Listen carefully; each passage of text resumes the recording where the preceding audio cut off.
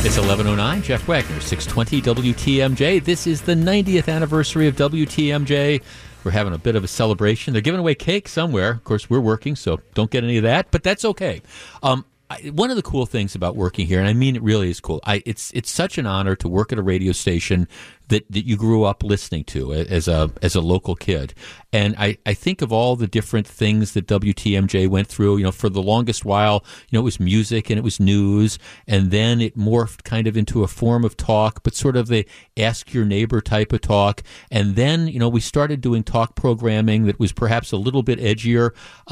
Lots of different talk show hosts came through the doors, and generally they came and they ended up leaving. And until WTMJ hit on a kind of format that has taken us through the last couple decades. And I think that the person who epitomized and drove that format joins us now, my dear friend and former colleague, Charlie Sykes. Good morning.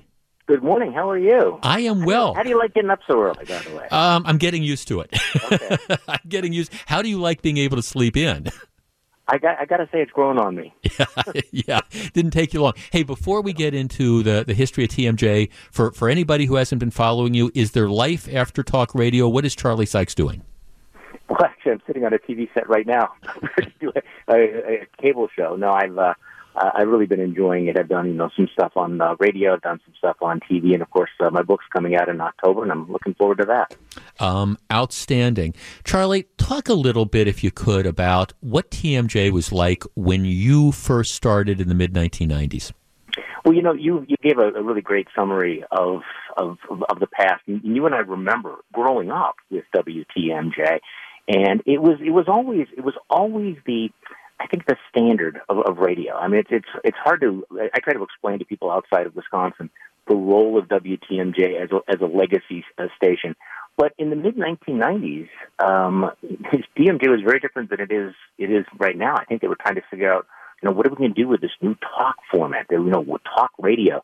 Is this going to stick around? Can we do that sort of thing? And there were a couple of, I think it's fair to say, a few misfires. But it was. You and I sort of established a beachhead, and to say that it was a culture shift is putting it somewhat mildly. It was. You started 3-4 years before I did, and so you were the real trailblazer with regard to that. When you started the program, was there did you get a lot of blowback, people saying, oh, what's going on here? You've got somebody who's talking about something different than how you make cupcakes or something like that?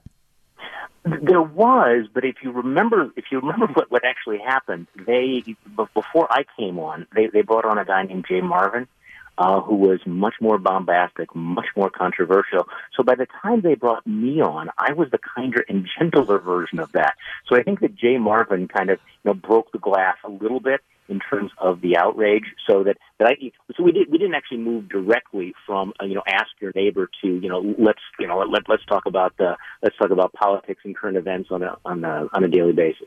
One of the things that I have found is TMJ is different than a lot of radio stations in the sense of the connection to the listener, and I'm sure you had a ton of situations where you noticed that over the course of your time here.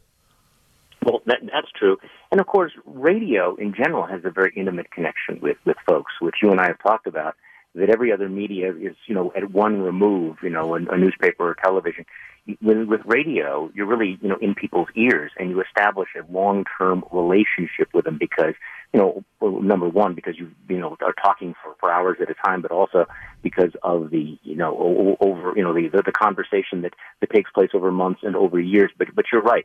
WTMJ has always been an integral part of the community. It is the quintessential local station.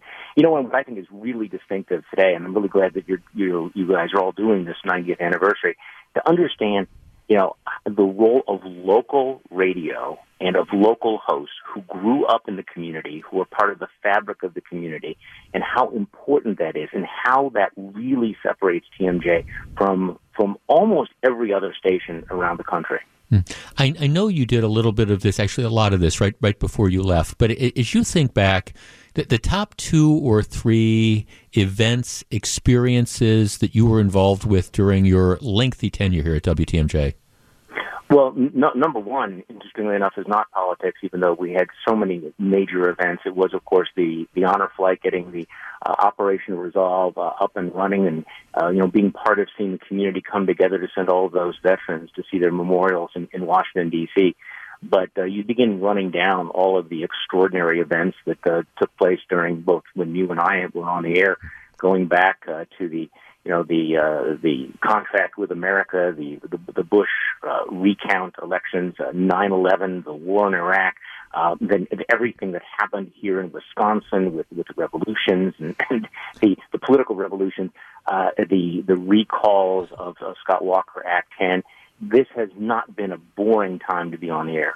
I'll never forget the Ament recall. Remember that night we were at Texas Victory Hall that night? You and I both go there, and we're just amazed. I thought maybe we'd have 15 or 20 people, and there are hundreds and hundreds of people hanging from the rafters. That I think in retrospect, you look back on that. That was a real kind of a turning point for the community, but especially I think for talk radio and WTMJ talk radio. Because, that whole issue, we were able to give voice to it. We were able to be the place where people came to, vent their reaction, but then also to figure out how they could be consequential, how they could actually do something about it. And you and I we were shoulder to shoulder on that. And think of all the things that came from that. Think of all of the storylines that have to be traced back. You can't understand Scott Walker, you can't understand what's happened since 2010 without understanding what happened with the Ament recall. And by the way, you'll remember this, before that happened, how sleepy local politics was. We used to joke that Tom Ament was sort of a potted plant, and the media locally didn't pay any attention to what was happening in county government, and yet that turned out to be one of the pivotal moments in local politics, but also state and national politics. Charlie, I've said this privately, and I said it publicly when you were getting ready to leave. I've just always considered you to be an outstanding colleague and a friend and a mentor. And it's just, when I think back on the fact that, the longevity, you working here for as long as you did, and I mean, I'm just starting my 20th year, that type of stuff where you have people that are, on the air for 7.5 hours in a community they grew up in, that doesn't happen a lot. And it was very special. And my time has been made a lot more special because you and I got to work together. And I want to say that publicly as well to you. Well, I appreciate that, and it certainly made it easier for my transition to know that I was leaving the midday slot in such capable hands. That's great. Charlie Sykes, thanks so much for joining us. I will look forward to your book coming out once again in October. Its title, for anybody who hasn't heard yet, is How the Right Lost Its Mind. So people it is available for advance order now, correct? Oh, it certainly is. Good enough. Charlie, thanks for joining me this morning. We'll talk to you soon. Thanks a lot, Jeff. Take care. That is the one and only Charlie Sykes.